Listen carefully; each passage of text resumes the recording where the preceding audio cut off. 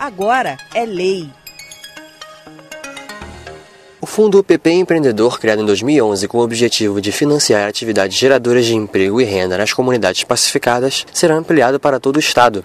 É o que determina a Lei 7.039 de 2015, sancionada pelo governador Luiz Fernando Pezão e publicada no Diário Oficial do Poder Executivo desta sexta-feira, dia 10 de julho. Aprovado na Assembleia Legislativa do Rio em discussão única em junho, o Fundo Estadual de Fomento ao Microcrédito Produtivo Orientado, o FEMPO, será gerido pela Rio, a uma taxa de juros de 3% ao ano.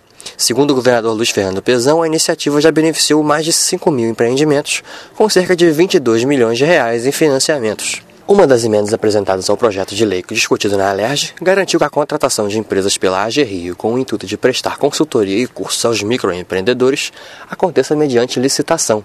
Segundo o deputado Marcelo Fritz do PSOL, que é um dos autores da emenda, ela é importante porque auxilia na transparência do uso do dinheiro público. Tomás Batalha, para a Rádio Alerj.